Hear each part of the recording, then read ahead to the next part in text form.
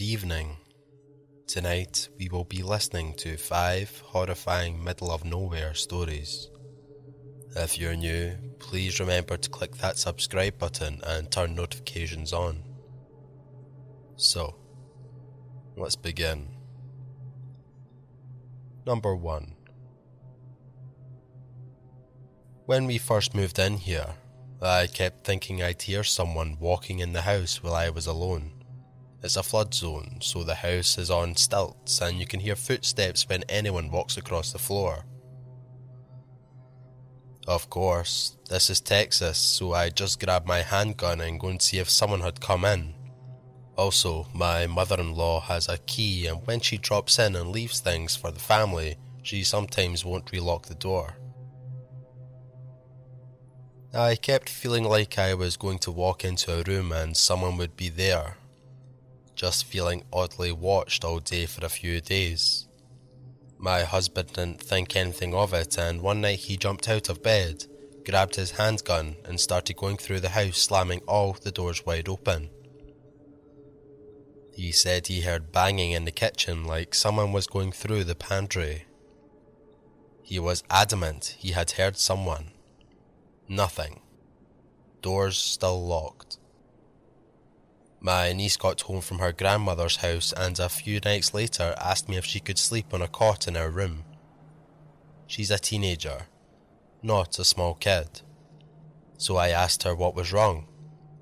She didn't want to tell us because we wouldn't believe her. Just that she didn't want to be alone. She said she heard banging in the kitchen, and when she heard that or felt like someone was in the house, she would see a man in the window of her room, so she basically noped out and came to us. We let her stay, and the next day we were all a little uneasy. My husband, a notorious non-believer in the paranormal, came in looking shaken and said he had closed her door after bringing her laundry into the room, and a man had been smelling at him in the window. The windows on the house are almost 20 feet in the air because of the stilts the house sits on. Number 2. I grew up in the middle of the woods in Louisiana. Our closest neighbour was about 20 miles away. Our house was on a hill, and at the bottom was the creek that went through the woods for miles and miles.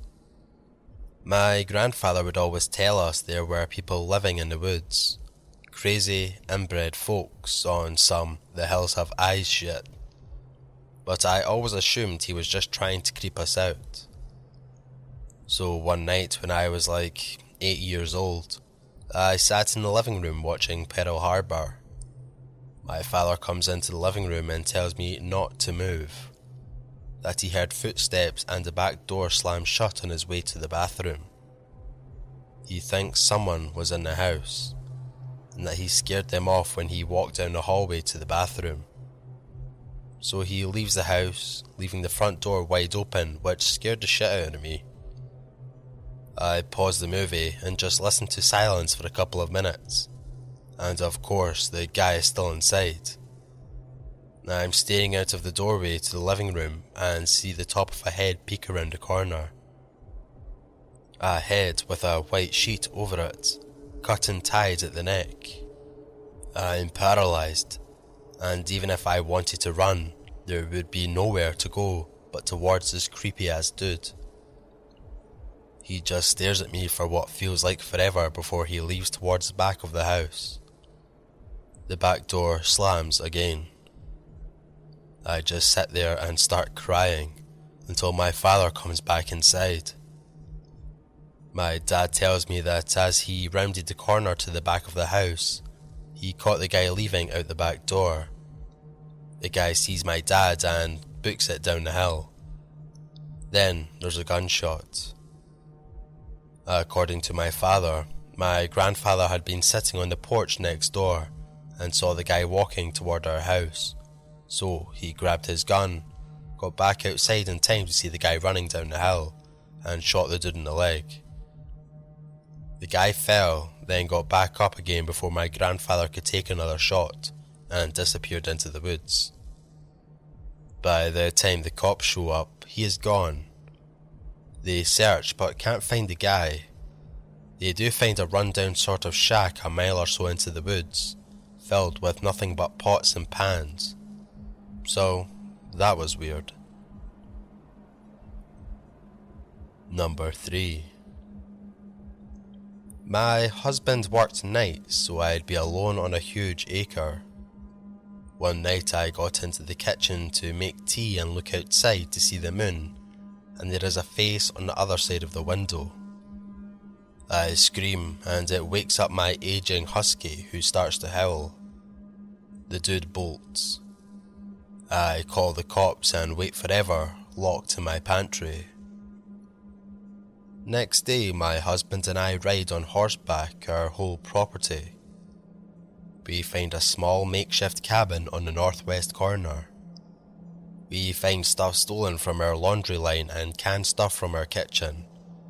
He had pinned up selfies in the cabin he had taken while in our bed and sitting at our daughter's child-sized dinner table.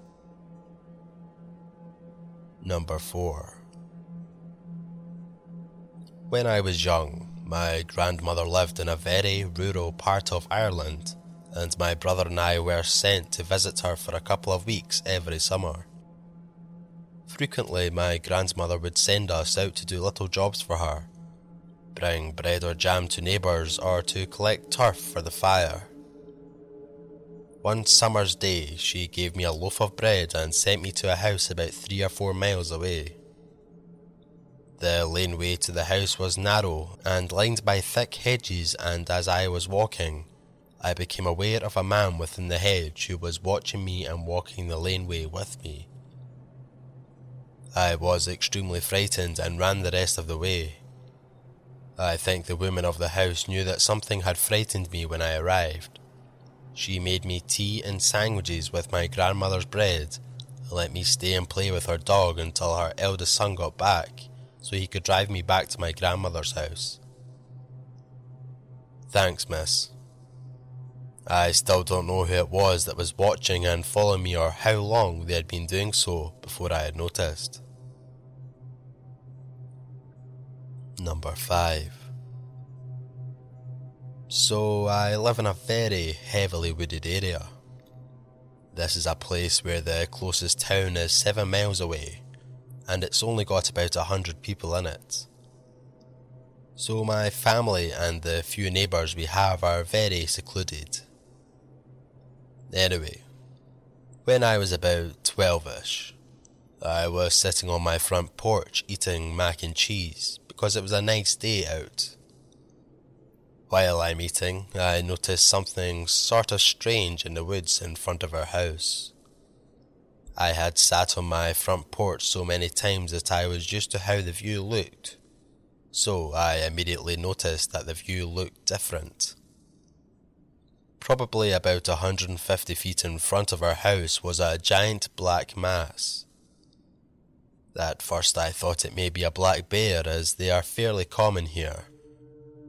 Being the adventurous kid I was, I went to investigate. As I got close to it, I could see that it was actually a giant burnt black stump, root wad and all.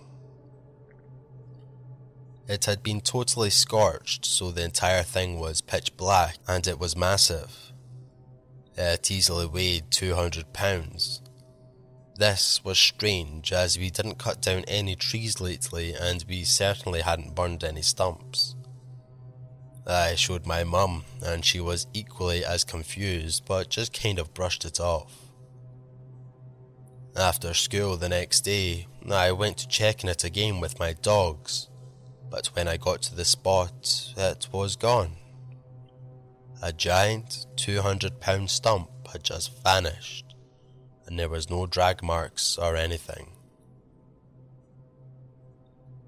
So, that will do it for our middle of nowhere stories.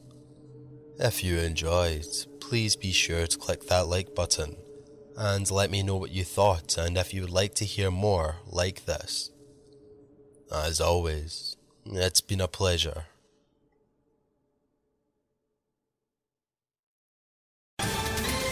Ohio, ready for some quick mental health facts? Let's go.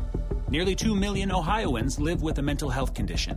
In the U.S., more than 50% of people will be diagnosed with a mental illness in their lifetime. Depression is a leading cause of disability worldwide. So why are some of us still stigmatizing people living with a mental health condition when we know all of this? Let's listen to the facts and beat the stigma. Ohio, challenge what you know about mental health at beatthestigma.org.